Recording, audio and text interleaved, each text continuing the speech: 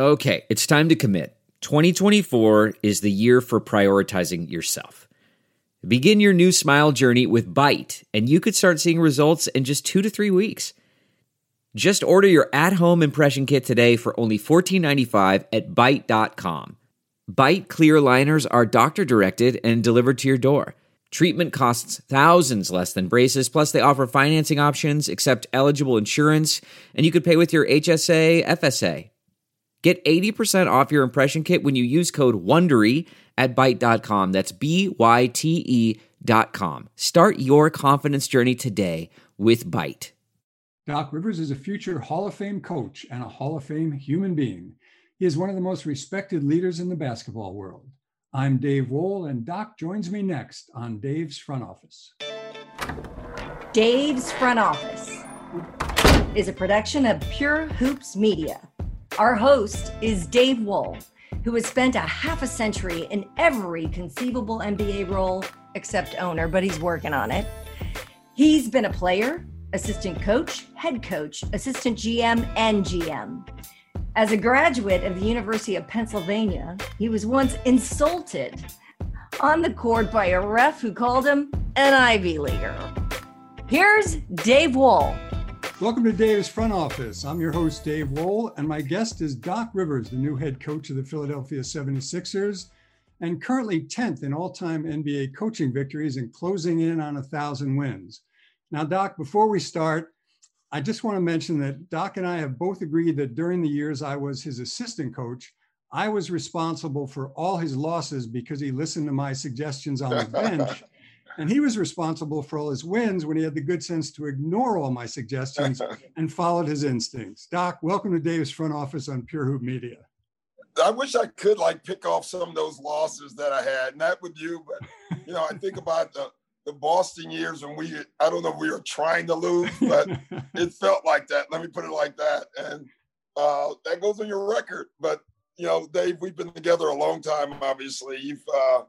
You're one of the people in basketball that I always reference that has done literally every job other than being a trainer. You've pretty much covered everything in the NBA. Well, I haven't gotten to the owner level, Doc, and I don't think I'm going to get there before my time has passed on this earth. But yeah, it's been a very interesting journey, to say the least. I think we have to begin today by talking about the riots in the Capitol last week and the continuing threats on the inauguration, because this affects all segments of our society, including sports. I want to ask you, were you struck by the difference on how the police treated a violent white crowd as opposed to how the police used physical force against the Black Lives Matters protests about social justice for the killing of Black Americans by police? Yeah, I think everyone was. And not only that, just the law and order crowd. It was supposedly the law and order crowd. Yes, yet a police officer was killed by a fire hydrant. When you watch that video, Dave, it's sad. It's sad on a lot of levels. It's sad, number one, that our Capitol is being attacked. Can you imagine if we thought that was Al-Qaeda attacking the Capitol? Right. I mean, and what the response would have been. The fact that the DC mayor called 10 times to get National Guards, to get people, no one would come, and our Capitol was under attack, speaks volumes. And then obviously, when you look at the Black Lives Matter movement and the day that they marched on DC, and you saw this show of strength at the Capitol steps, and now you see this where we're opening the barriers, come on in, walking people down the steps to help them out after they looted the Capitol building. It was sterling. It also showed something, though. It showed, there's been this thing about privilege, right? But there's not been video like evidence of it. And now there's proof of it. It just showed their hand. And so in a lot of ways, it was a sad day, but in some ways, it was an important day for America. And I look at it in both. Would you agree that if that had been a Black crowd, mostly a Black crowd of Black Lives Matters protesters that tried to charge up those steps to break into the Capitol, that the police response would have been totally different? There might have been some of them shot, some of them beaten, certainly, when they tried to break in. And that's what stuck out to me immediately. Well, there's no doubt there would have been bloodshed. And That's not even a controversial statement. That's a factual statement. There would have been bloodshed. They would have been called thugs. They would have been called all kinds of names. And, it took all that before you heard those same things called on this group of people. Listen, the one thing I keep saying this, like this country has to come together. First, we need a reckoning. Things have happened in this past in our history that we need to recognize. Secondly, we need to understand that there's a divide in our country. Unfortunately, the ex-president, and I love saying that, I absolutely love saying that, kind of stoked those fires. And 74 million people voted for Donald Trump. 80 million voted for Joe Biden. It was almost 82. 82 million. So it tells you that we're split in a lot of ways. And the split is not as large in some sections as we think they are. And then in some sections, the rioting section, the looting section of that Capitol building, that's a big divide. The thing I don't get, Dave, is equality. Like, what's wrong with everyone having equality? Right. There's this thing that people who have had equality their whole lives, that if they give it to someone else, that they're giving up something, and they're not. All they're doing is giving everyone an equal chance to the same things they've had all their lives. And I think that's what most people want. They want a fair shake. Yeah, and I know you've experienced a lot of racism in your own life. Your wife, Chris, was subjected to graffiti on her car and racist remarks when she started going out with you at Marquette. And after the two of you were married and had a family while you were playing for the Spurs, your house in San Antonio was burned to the ground by a couple of racist kids. Luckily, you and your family were not in the house. And I know Martin Luther King advocated a path of nonviolence, and I think you've followed that path by raising your voice louder, using your stature and position to advocate for change. But how did you bury your rage when you saw the ashes of your house, lost your dog, your family photographs and trophies? It was hard, Dave. I remember that day and pulling up to a house that was literally crashing down. And at first, I didn't know why. I just knew my house was on fire. Then the next day, they're Texas Rangers, and they're real Texas Rangers, right, with the cowboy hats and all. They pull up and they're doing an investigation, and they know immediately who had done it, and it was skinheads, a group of alt-right kids who had done it once before to an Indian couple, and they burned my house down because of the color of my skin. And so the rage was there. There's no doubt. But the voice of my father, of my parents, was there as well. There will be no victims. Keep moving on. Don't let them see you hurt. Keep moving. And so that's what I did. It was funny. Now, Chris, on the other hand, I had friends too that called me. Honestly, I had honestly got friends from Chicago that called me and wanted to come up and start something. Right. And I said, no, I resisted all that. I said, I'm going to keep living my life to let people know there's nothing you're going to do to affect me. I'm not going to give you that pleasure of looking at me and being a vengeful person. That's not who I am. And I think that would have hurt me, and that would have hurt my life. Your dad was a Chicago policeman. And while you were a young man or probably a kid, 6, 7 years old, maybe, when Martin Luther King was assassinated, I wonder, did you, especially with your dad as a cop, have a lot of discussions about race when you were a young man, about how to deal not only just with life, but with the police that may have stuck with you and that you've passed on to maybe your kids and your family? Yeah, you have to. When you're a person of color, you better have that conversation. And I think the conversation took more notice for me is because my dad, who was a cop, was telling me about cops. Right. And for me, the first time I ever saw my father cry was the day Martin Luther King was assassinated. I never had heard of Martin Luther King right until the day he was assassinated. I was 7 years old, I think 6 or 7. And I come home, my grandfather and my father are on the couch crying. And I knew something was big. Now, every one of my family members were in the house, so I knew no one in my family had died. So it was very complicated for me to try to figure out, confusing, like what was going on. They were all sitting watching the riots around LA, around everywhere. They're, the police dogs, they were showing that. And not far after is when my dad had that conversation that said, hey, listen, I'm a cop in Maywood. You are safe here.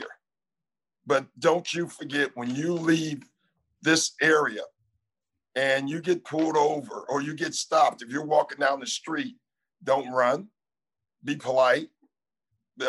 And the first question, well, what if I haven't done anything? Don't run.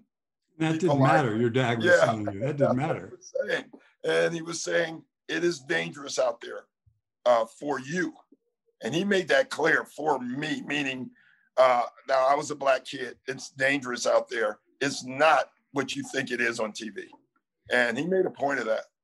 And when you're growing up like me as a white kid, I was fortunate being in the league this long and being exposed to teammates who were black and hearing the stories. And when I got into coaching staff members, and they would tell these stories about their parents telling them about if you got stopped, how careful you had to be, what you said. I never knew about that, because if I got stopped by a cop, and the occasions I did, there was no threat to me. There was nothing that I had to worry about other than I got a speeding ticket or something. Well, Dave, I was in a workshop during the pandemic. I think that's all we did was Zoom workshops. Right. And, it was like 10 black guys, 10 white guys, and we discussed race. And we're all from different areas, different economic groups. And one of the most startling things, one of the guys said, a white gentleman said, I was growing up, I always ran to the cops. You guys grew up running away from the cops. He said, just the thought of that is a scary image to me. And it's very true that's what we felt. We got scared. Yeah, and it hasn't been just recently. It's been generational. It's been generational. One generation passing that on to the next. Listen, and it's also, you think like, this is a story that I tell everybody. When I played for the Clippers, not coach, when I played for the Clippers arena was in South Central, right? And I would drive my BMW to practice. I was pulled over 4 times a week on the average, just, checking to see my license. And it got so old after a while. And I realized I was being pulled over for no other reason is I'm a black man driving a nice car in South Central LA. And, it's funny, I will say this, and this is where that gives you hope. 30 years later, 25 years later, I'm coaching. I didn't get pulled over one time in the 4 years that I coached the Clippers. So I don't know what's changed, maybe the location of the arena, I'm not sure. Right. But that's a difference. And so there is hope. There's marginal differences for sure. Now, have you had that same discussion with your kids that your dad had with you? And how did they react when you first told them? Well, it was interesting with my oldest, Jeremiah. It was the first one, and then each one dealt with it or heard it different. I remember Jeremiah asking, well, I live in Winter Park, Florida, Dad. What are you talking about? And I kept I had to tell him, I said, son, listen, I want you to come home. And the message I had with all my kids is do whatever it takes to come home. Right. And that means being safe. That means if they ask for something that you don't feel like you should give them, give it to them. Your whole goal is when you're pulled over, I'm coming home tonight. That's it. And that's basically the talk that I had with them. Does it depress you at times? Like right now, it almost seems like we haven't made any progress at times. It's one step forward if you start with when Martin Luther King was leading, protests and everything. And now it seems like almost one step forward and 5 steps back with the encouragement and rise of white supremacy again and the treatment of the Black Lives Matters protesters. Does it depress you when you look at it in that long time frame? It does at times. I will say this, and I'm not patting myself on the back, but right when I heard Donald Trump for the first time say, make America great again, it was the again part that scared every black person. And that was a message to me. That was a message to wake up the white supremacists, to wake up the alt-right. You could tell what that message was about. You heard the rioters, the looters. We want our country back. Back from what? Back from what? And so, yeah, when you hear that, it bothers you. But, we also are going to have a new president and a new vice president that is a brown lady. Right. And so we've just had 4 years previous, we had 8 years of a Black president. My dad was the most well-read man that I know of. And he died saying, well, boy, you can be everything in life except for president. Unfortunately, he died before Barack Obama was president, so you can't make that statement anymore. So yeah, there is change. It's slow, but as a lot of people have noted, it's probably generational change that we need. And it may take generations, but each one has to get better.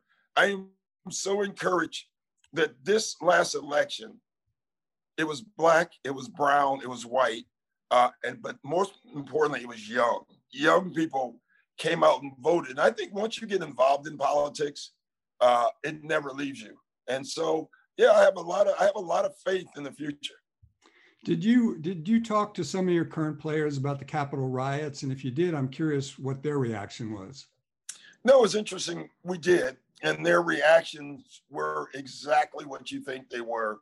Everyone's reaction was, what if that had been us? Right. Some of the guys like Tobias Harris and some of those guys were actually in some of the marches, and they saw the actual violence on the street when they were marching peacefully, met by riot gear. Right. I don't know what's the difference between a march and a protest and a riot. It appears to be the color of your skin that defines what it is. And that's exactly, I think it was Tobias that said that. He said, it's amazing the difference. When we march, it's a riot. When they march, it's a protest. Right. And he said, it was sad, Coach, for me to see that. Like, that's not right. That's not fair. And I said, no, it's not right. It's not fair, but it's real. And it's America. And our job is to make this a better place. I know you love to talk to your team about life and not just basketball, especially when there's certain events. Did you talk to them about Martin Luther King on Martin Luther King Day? And if you did, what did you say to them? The two things that I said to them, and I do every year, I give them some kind of message. The one is about what nonviolence is and how tough it is. I think this generation think being nonviolent means you're soft or you're meek. And I was telling them, no, it's probably the toughest thing you can actually do is be nonviolent, because you have to take hits and keep marching. Gandhi and Martin Luther King, they both stand out in that. I mean, Gandhi got run over by horses and got up and prayed for the people who were doing it. Martin Luther King got hit by pebbles and stones, was shot at. His church was blown up and kept saying, I love you. To me, you want toughness? That's toughness. Right. And then the other one is, there's this thing with our young people. They think that they can protest without consequence, or they can boycott without, sometimes you have to take a stand and you may lose something. Right. You may lose your job. Muhammad Ali lost the key part of his career over what he thought was right. I don't think our young people understand that. Oh, I was protesting, well, and you were fired for it. That can happen. There sometimes is consequences to taking a stand, but if you think it's the right thing to do, then you should do it. Yeah, and I think a recent example is Colin Kaepernick, the first one to really kneel.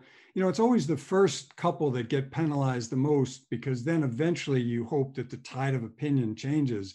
But you look at him and what he was trying to get across, obviously was twisted by a lot of people to make it look terrible. But, he's paid a big price. Man, he's paid an amazing price. And you think, Dave, about him and how un-American he was. Right. And yet the looters were not. The rioters of the Capitol were not. It's amazing how they say he was un-American for kneeling, but they're not un-American for charging our state capital, our country's capital. Social media is playing a huge part in the information and disinformation that's thrown at everyone each day. But aren't NBA players really starting to figure out how to use that platform proactively to get their messages kind of, consistently out there? I think it's amazing.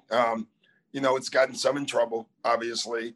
But overall, if you look at the masses and the power that they all have, when we played, we would say something and someone would write it. And sometimes they wrote it correctly.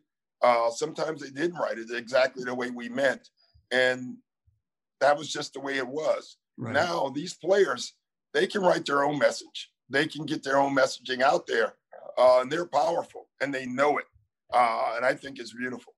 Yeah, because I felt you would say that because, one of the things is sports for so long has been thought of as, we don't want athletes to have opinions. We just want to be entertained by them. We want to get away from all the problems in the world. And the athletes can do that by just playing their game and then kind of disappearing into the woodwork. And that's definitely changing. And I think you and I both agree that's really a big positive thing. Yeah, I remember during the pandemic, again, another one of those talks, Oscar Robertson said something really interesting. He said, Doc, I did say, I made some pretty strong political comments when I was a player. The problem is I was making it to a writer that was white, and didn't really believe it.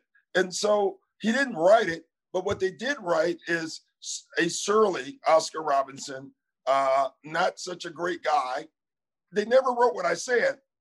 They turned what I said into what they thought their opinion of me was about. Right. And he was saying the difference now is LeBron James can write exactly what he means. And there is no confusion about what he's saying. And it is powerful. Is it disappointing sometimes that through all this over last year, there were a few owners that really stepped up and made a lot of positive comments. And then there were some that just kind of had one comment that, yeah, I agree with my team, and you never heard from them again. Is it disappointing that the owners haven't really stepped up? Because those are the guys that have a chance to actually apply a little more pressure to things because of their wealth, their standing in certain political areas in the community. Yeah, I don't know if it's disappointing or not, because I think it's a microcosm of America. I thought the owners that wanted to get involved, Steve Ballmer fired me. Listen, right. Yet overall, I thought he was very out front, right? And had been before. Mickey Harrison, I thought was absolutely wonderful. Mark Cuban was out front, but then we had a group of owners that you could tell were not getting involved. Some probably supported Trump. That doesn't mean they were racist, but right. They supported a guy that was racist. My favorite saying is, I'm never going to call Donald Trump a racist, but the racists think he's a racist. And that's a scary thought when you think about it. Yeah. So I thought we had some owners that were suspiciously quiet, but overall, I thought the ownership in our league stepped up. And I saw it firsthand in the bubble when we had that meeting with the players, and all the owners that teams were still involved, each said something. And they jumped on pretty good. So I was very proud of that moment. The other power the players are starting to figure out and use is their power to move themselves around on the board, so to speak, to get to a team they want, combined with another player they want. You had that with your Clipper team with Kawhi and Paul George. Yeah. The year before, and this year it was, KD and Kyrie and Harden. And I'm sure you think that's a good thing because of they're able to use that power rather than waiting for owners to try and do what they want with them. I do. It's funny. I get kicked back on that all the time, especially from some of the older players. Right. What are they doing? We didn't do that. Well, I always say, well, we should have. We really should have. If you had the power to do it. You have to play yourself into that position, number one. Right. You have to be good enough to have that much power, number two. And then you have to be smart enough to use it in the right way. There are players who decided I'm staying where I'm at. I'm going to make the best of that. That's fine. But, doing what James Harden did, doing what some of the others guys, that if they have the power to do it, I don't like one thing. Like if you've signed that contract, you can't then not play. You got to play. Right. You got to play until you're traded or until something works out. I think you have to honor your deal. Well, it also shows respect for your teammates and everybody else that's in it there at that time. Yeah, and you want to still get paid, you know. Yeah. Like I've always laughed at, I don't want to play anymore, but oh, by the way, still pay me. Right. You know, no, that it doesn't work that way in real life. But there still is nothing wrong with saying, yeah, I'm going to keep playing, but I don't want to be here anymore. Right. It's the same thing in a workforce. People do it in work every day. You know, at all the big companies, the stars of the companies move around all the time. Right. There's nothing wrong with it. I just want to all come to Philly. You know, dealing with the continued racism and the conspiracy-fueled riots is not the only problem this season. There's also the surging COVID-19 that's been the backdrop for the entire last year. Last season, you were isolated in a bubble. Everyone stuck in one place, and it seemed to work pretty well, but nobody wanted a bubble this year. Has the responsibility and accountability really shifted to each individual player, coach, and support staff member now because of the way everybody's out of the bubble? This is way harder. Having said that, it's much easier mentally.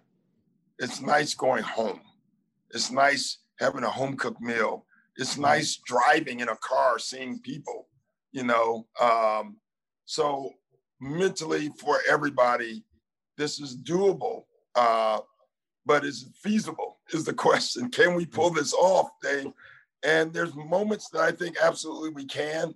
And then there's moments like last week, I wasn't so sure if we can. I mean, you know, we played a game the other night against Memphis and the guy had it. We canceled the next game. It's scary. And you know what I still think we don't give enough credit for, and not even credit, from a coaching standpoint, I have to see every player deals with COVID differently. Some players are completely freaked out about it and scared. Some players don't even know there's COVID. They could care less. You know, they feel like they're invincible. And those two groups have to play together. And so you got to try to keep a safe environment and to ease the guy's mind that is the most fearful of it. Every single practice, every single plane flight, and everything you do. Well, what seemed so crazy was you're a month into the season. There have been, I think, 15 games postponed. 17 teams were involved in those postponements, which is over half the league. And like you've had a lot of players, the Wizards had, I think they had 4 games postponed. And at one point, they had like 9 players either who had tested or were in the contact tracing quarantine. And it's just, how crazy is this? And that's in the first month. Yeah.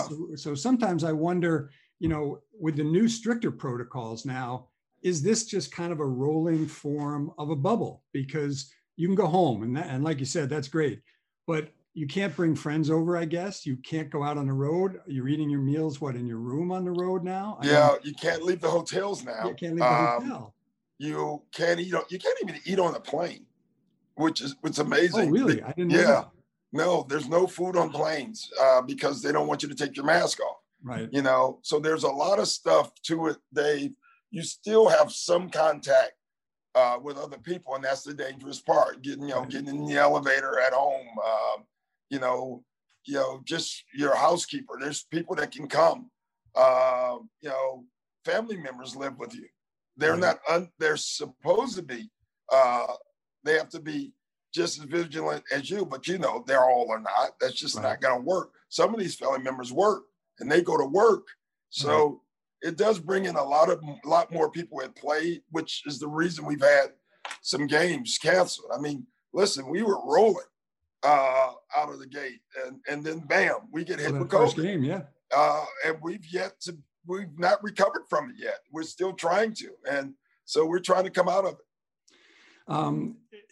So with these new protocols, and you might get a laugh out of this, but I know when you used to go to Miami, if you had a free day, you loved to play golf. So a beautiful day in Miami, you'd go play golf. So I'm assuming now, if you had a day off in Miami, not only can't you go play golf, but you might not even be able to sit at the hotel pool if a player wanted to. No, you're not supposed to. That's all I'm going to say. Yeah. Because let me say this. If I was living in LA and I went to Miami, I wouldn't worry about it much. Right. But I'm in January in Philadelphia. If I get to that white Miami, stuff's falling down now. yeah, if I get to January and we get to Miami, I know this is going to be tough to keep me away from the course. But at the end of the day, honestly, you got to do what's right for the league. You really do. This virus is the virus of responsibility, and you are responsible for other people, and that's what makes this virus so tricky. One thing you said, which was interesting, because one of my concerns was there might be more mental health issues that crop up just because of the length of time that they're going to try and sustain this and the irregular scheduling of games, because if they postpone too many games, there's no backside of the schedule they can actually play them. It's just going to have to be a shorter, schedule. But for another 3-4 months for guys to be able to do this, do you have faith that for the most part you might be able to pull this off if this rate continues, or do you worry? Man, Dave, I don't know. I honestly don't. I am an optimist. I came into this with the right mindset. Right. But there's days I'm thinking there's no way, especially if you're going to cancel the amount of games. I think what's going to happen is going to be an unequal season, meaning we could have played 75 games. There's going to be teams that play 63 games, right, and they're going to go on the percentage. What makes that really unfair is that team that played the 63 games could have played teams that are on the lower level. Easier schedule, record. Yeah. Yeah, so it's a scary thing for me. I want to pivot now, and I want to talk about your current team, okay? And first of all, I think you surprised a lot of people when you got back into coaching so quickly. What attracted you about the 76ers job? The two guys, I'm going to be honest, Ben and Joel. I just looked at their talent, their level, and their youth. Like, it would have been interesting if Ben and Joel had the same talent, but it was 32, right, compared to 24, 25. I'm pretty sure I'm probably doing a podcast somewhere and doing NBA games. I would have taken the break. It was going to have to take the right job and the right opportunity. And I thought it was the only one that I would consider. Now, what I think is going to be interesting is to hear your first conversation in Boston after we'd gotten KG and we got Ray Allen to join Paul Pierce. You got them all together and you had a great conversation with them. Simmons and Embiid are more millennials now. They're younger, not quite the experience. What was your conversation like with them? Did you take a different approach the first time you had a chance to talk to them? That's a different conversation for sure. I mean, when you think about it, Kevin, Ray, and Paul had been, maybe Kevin had won an MVP, I think. Yeah, they had won, they'd been on 6 to 7 all-star teams each. They had had so much individual success at that point. If they had a brand back then, they already had established it. Right. So you're talking to 3 guys. The only thing they hadn't succeeded in is winning a title as a team. And so, I made that statement. They were ready to win. They were ready. Ben and Joel are still so young. They're still discovering what being a leader is and what winning is and what it takes to win. So for me, it was more about, will you do what it takes to win? Are you willing to be coached? What do you want to learn? Where do you want to be when you retire? You didn't need to have that conversation with those other 3 guys. Do you think those guys had ever had those questions asked of them, judging by how they responded to you? Had they ever thought about those things? I would say probably not. Because both of them came in as high draft picks. And so they were, and they, with the way the NBA is structured, and this, they were more, people were more worried about them re-signing. And so it's different. It really is. Now they've already re-signed. So now it is time for them. Like, the thing that I kept getting is they haven't won. Why would you go there as those 2 guys haven't won? And I said, well, I can give you a whole list of people that haven't won together. I said, it's the yet word that to me really intrigues me. They haven't won yet. And like, that's what they have to say every day. No, you're right. We haven't won. They have to own that, but it should be followed by yet. And the yet part is that's where they have to do the work to take that away. And so far, they've been willing to do it. What do you think is the key to unlocking the potential for those two? Because when you watch them play, you see that both of them in some ways are still scratching the surface in a number of areas. Yeah, well, Joel is so skilled already. Right. You know, Joel is more showing that skill consistently every night, showing it to his teammates, leading every night. So his is in some ways a little simpler, but his leadership part probably has to grow the most. He has to prove to his teammates that he's in it every night with them as well. Ben is more of a work skill part. You know, Ben reminds me, and I hate giving labels, I almost hate saying this, but he reminds me a little bit of a cross between Scottie Pippen and Jason Kidd. Right. You know, Jason Kidd's speed, Scottie Pippen's just, utility knife. Right. Can do a little bit of everything. No, Ben's not a point guard. He's not a pure point guard who's going to come down and notice stuff. Ben is a reactor, like Scottie Pippen. If you give him the ball in the middle of the floor, Ben sees everything. And so Ben's next step is the skill work, you know, becoming a better shooter, becoming a better free throw shooter, right. Not turning the ball over. So for him, his work is really showing up every day. Sam Cassell, I don't know if you could pick a better guy to Sam's work perfect with. For him, yeah. He's perfect for him. And they've been good together so far. But Sam's on him. And you can tell Ben's not used to that yet. But it's funny, I told Ben one day, it's not going to change.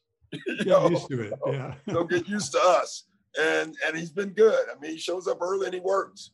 You know, one of the things I think you probably heard when you first took the job and when you'd seen him play was, he can't shoot a three-pointer. You need to work on his three-pointer. And my guess was that you weren't going to focus on that at all. I mean, that wasn't, if he shot 5 3-pointers or he shot none, wasn't going to make a difference to you if he was doing the things you needed him to do. He does so many things to help you win. Unfortunately, this city is stuck on 3-pointers. You know, they're like 3-point crazy about Ben. And I guess that's been the narrative in the past. So, you can't get past that. But for me, Ben can lead us in assists every night. He can be the best defender every night. He can get in the paint and create fouls every night. He can orchestrate the team through his energy every night. And he can rebound every night. And if he does all those things, he's going to end up with his 16, 20 points, 12 rebounds, 13 assists, no threes. Right. And if he has those numbers, we had a game recently, I think we were 135, and Ben didn't take a free three. The first question after the game, were you happy that Ben didn't take a three? I said, I'm happy with 135. I don't care how we get it. You'll take it. You'll take that every night. Yeah. But the thing I love watching him is I think he's got phenomenal defensive instincts and versatility.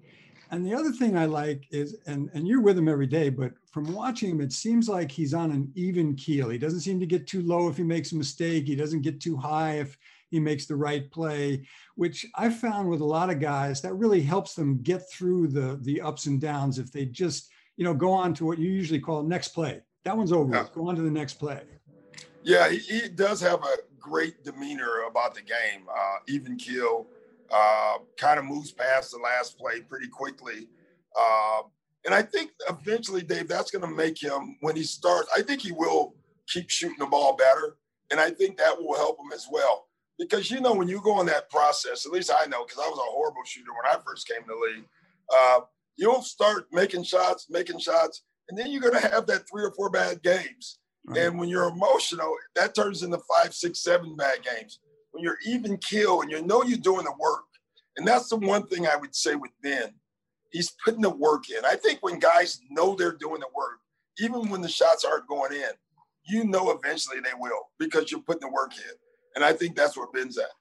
Well, a great example is when you talked about Jason Kidd. Jason really didn't discover his ability to shoot at the three-point line until much later in his career, and you could see Ben following that arc to some degree. With Embiid, one of the things that's a concern, Doc, is he's never played more than 64 games. So how do you manage trying to keep him at a point where you get a good seed during the season, obviously, that you want, but at the same time he's healthy enough once the playoffs start? It's the key to our season. I mean, listen, he has injury history with his knees and his feet, and he's not a 6'4" guy. He's a big dude.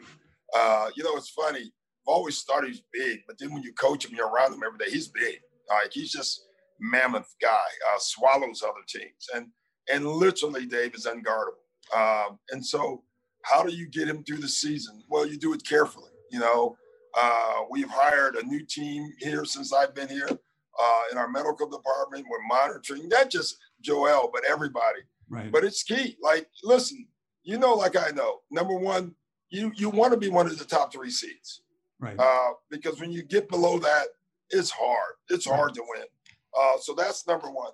And then number 2, if your key guys aren't healthy, you're not going anywhere anyway. So those 2 things are very important. Shortly after you took the job, Daryl Morey jumps on board with to be president, and now you have Elton Brand as the GM and yourself. And as we know, Daryl's the godfather of the analytical approach, and your team adds a much needed group of outside shooters, which I think opens the floor for Ben and Embiid to do a lot of things.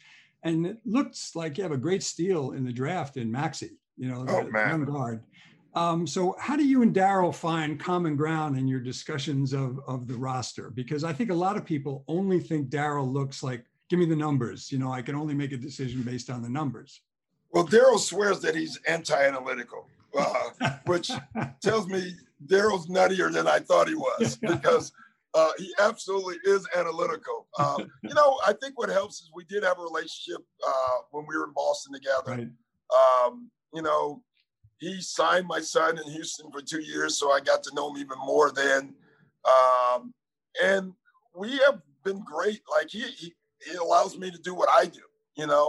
I want him to do what he does. I want him to keep looking to make this team better. He won't do a trade. Him and Elton and I are in lockstep in hand. We're not going to do a trade that I don't want. And obviously I'm not going to do anything that they don't want. But as far as the basketball part and the coaching part, Daryl just lets me coach, which is exactly what he should do. In every spot you've been, and I've been your assistant in a couple of places, I was a GM with you in the Clippers, but you've had to rebuild the culture of each team you've been with. So, and each team you had to do it in a different way. Boston was more about rebuilding the culture that was there, that the other previous coach had kind of kicked the old Celtics out, didn't want any part. But each team has been different in how you've had to approach that. Do you have to do that same thing here and rebuild or build a new culture? And how do you go about getting buy-in and trying to do that? Because that's not the easiest thing. It's the hardest thing. It's harder than the basketball part, Dave, and you know that. And listen, this culture here, it's a complete rebuild. And I'm just being honest. Like we've made changes already. We have to get this group on board with what winning looks like. There's not been winning here for a long time. And you can feel that. You can see that. It's more like in the Clipper days when we first got there, it was more the survival group. I've been here for 20 years and they were proud of it. And I'm like, you haven't won. How can you be proud of that? So we need to make changes here. And, that's the way we've always done it. Well, that hasn't worked. So for some people, it's been very refreshing. And for some people, not so refreshing. And those are the people that just won't make it here. And I've been very frank with them. I will say this, trying to rebuild a culture during COVID makes it so hard because half the people aren't here, so it's very difficult. Yeah, because you need that day-to-day closeness and the bonding and the chemistry and all those other things. And you want to see who wants to do it the way you want to do it, right. Who understands the culture that you're trying to build. They may think it's good enough, but it may not be. And it's tough to tell. So it's been very interesting. You know, one of the things your team struggled with last year was obviously winning on the road. And, you know, so it's one of the things I know you've probably tried to look at what do we need to do differently to get us in that mindset. But again, with COVID, I don't know if you can have team breakfast. I don't know if you can have, you know, the team meetings. It's a whole different, you know, ball of wax. You know, the first day I had my first group meeting, non-player. I set our road record. I guess Anne-Marie is still with me. Right. Wrote it down. She said, I said our road record in a 30-minute talk 72 times. I just kept saying the record. Like, how can you have this road record? And I said, I'm blaming everybody that's standing here. And there's not one player here. We're doing something wrong. I just kept saying that. We are doing, and I told them, I have no idea what it is, but you don't play that well at home and then go on the road and it's that bad unless we, and I kept saying, we are doing something wrong and we're going to get to the bottom of it. So it looked like early on, you know, we go out, we win the first cup on the road and then bam, COVID hits. And with COVID, you still can't tell like why we didn't yet because guys, they can't go hang out, Right. you know, it's more, so it is tough, Dave. And, but that is something that we have to improve on, clearly. Did you get any feedback from players after you had that talk that came up to you and said, well, you know, we never did this on the road, or we need to do more of this or something? So they were conscious of it, that they just needed to do something different too. Yeah, they were conscious of the record. What I found that was interesting was some were not conscious of what they were doing on the road, and some were very conscious of what was going on the road. And the ones that were conscious of what was going on the road that was wrong were the ones that were doing the right things. If you know what I'm saying. So, but I thought it was interesting, not only just from the players, but from the coaches. And, you know, Brett Brown, like he's been great. He was very informative to me on things that he saw. And in his defense, a lot of things that, because the way things were set up for him, he didn't have a chance to be successful. So he's been unlike the presidential transition of power so far. He actually worked with you in that transition. Yeah, he's been the anti-Trump, that's for sure. Hey, Doc, you've turned 60 later this year. You're less than 50 victories away from 1,000 wins. You're in your 22nd year as a head coach. Time sure flies. What still excites you about coaching? The guys winning. Like winning has excited me since I was a child. I enjoy winning. I hate losing. So that would be number one. But the players, the guys, they're so different now and they're much harder. Let me just throw that out there. But there's nothing better than watching a young player grow up under your tutelage. Sometimes it's bumpy. And then when they come back to you, you know, Rondo and I is a great example. Rondo and I bumped heads every day, like literally every day. I was relentless. Like I wouldn't have liked me when I was coaching Rondo. I mean, I was brutally hard on him. Right. But I was brutally hard on him because I kept telling him, I'm not going to coach you to who you think you are today. I'm going to coach you to who you should be someday. And you're not going to like it. But by the end of our relationship, it was amazing. He was the guard. He was the coach. You know, he literally would take my play sheet and run the plays on the floor. He didn't need to turn to me anymore.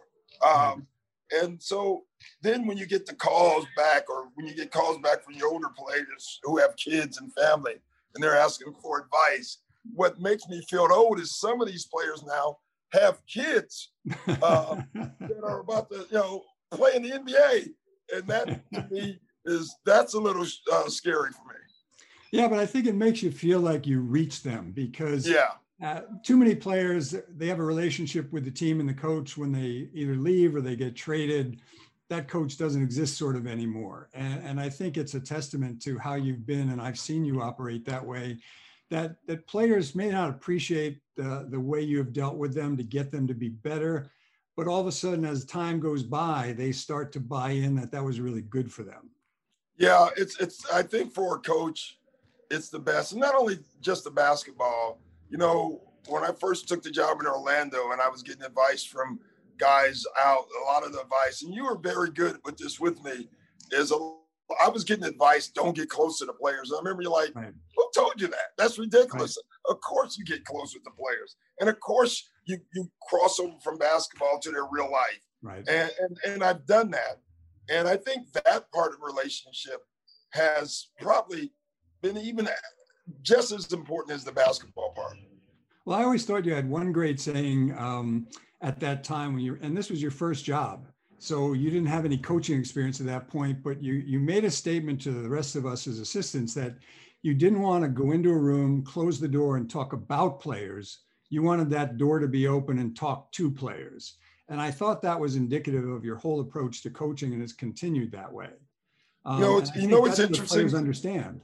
Yeah, Dave, what's interesting? So I get here and I get all my coaches, and half of them have been here. And I started asking them about our team. And it was like the Orlando conversation over again.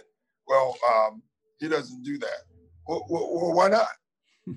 Well, he just doesn't. I said, have you asked him to do it? Well, no. I said, so we're talking about a player that we have that will not do something that you would like him to do, but no one's actually told him to do it. And I said, does that make, and I said it to our room, I said, does that make any sense to anyone in this room? I said, that's nuts. And so, we have told guys things that they should do, and they're doing it. They're trying to do it. I think players want to be coached. You know that. They do. They just want to know that the direction is right, and then they'll try to follow it. Yeah, and I think Tobias Harris is a great indication too, because he had a terrific year for you with the Clippers. I thought last year he seemed to be pressing, maybe trying to justify his new contract. Who knows? Yeah. But I think he's been off to a great start, and I think that that previous relationship has probably helped him feel confident that you know who he is, you know his game, and that's going to give a player a lot of confidence going forward. It's really been good, Dave. It's funny. Our first day of practice, we swing the ball and the ball stops, and he goes into his little bag of tricks, and I start yelling, move it, quick decision. And he turns around. It's like, oh my gosh, I haven't heard that in a long time. And I said, clearly you haven't heard that in a long time, and you need to start doing it. And I tell you, man, he's terrific. When he's quick and decisive, he's a heck of a player. Doc, thanks for joining me today on Dave's Front Office. I want to wish you more than anything else a healthy team as you move forward into this most challenging of seasons. Yeah, health is the key. Tell Elena, I hate calling your kids anymore. Tell Elena and the adult girls I said hi. I will. Thanks, Doc. All right. Take care. Thanks to our guest, Doc Rivers, for being so generous with his time. Thanks to our producer, Bruce Bernstein, and also to our editor, Tom Phillip. Please listen to our other Pure Hoops media shows. The Mike Wise Show drops every Monday. Full Court with Fisher and Kay has great college hoop guests every Tuesday. On Wednesday, it's Catch and Shoot 2.0 with Otto Strong and Aaron Berlin. Each Thursday, Buckets, Boards, and Blocks drops with Monica McNutt and King McClure. And the Pure Hoops podcast has a new show every Friday with BJ Armstrong and Eric Newman. Please download, listen, and enjoy. Just a friendly reminder, COVID-19 is not done with us. So please continue to wear your mask in public, keep your distance, and wash your hands. And keep all the medical professionals and essential workers in your thoughts. They're putting it all on the line for us. Until next time, take care. Dave's Front Office, with your host, Dave Wohl, is a production of Pure Hoops Media.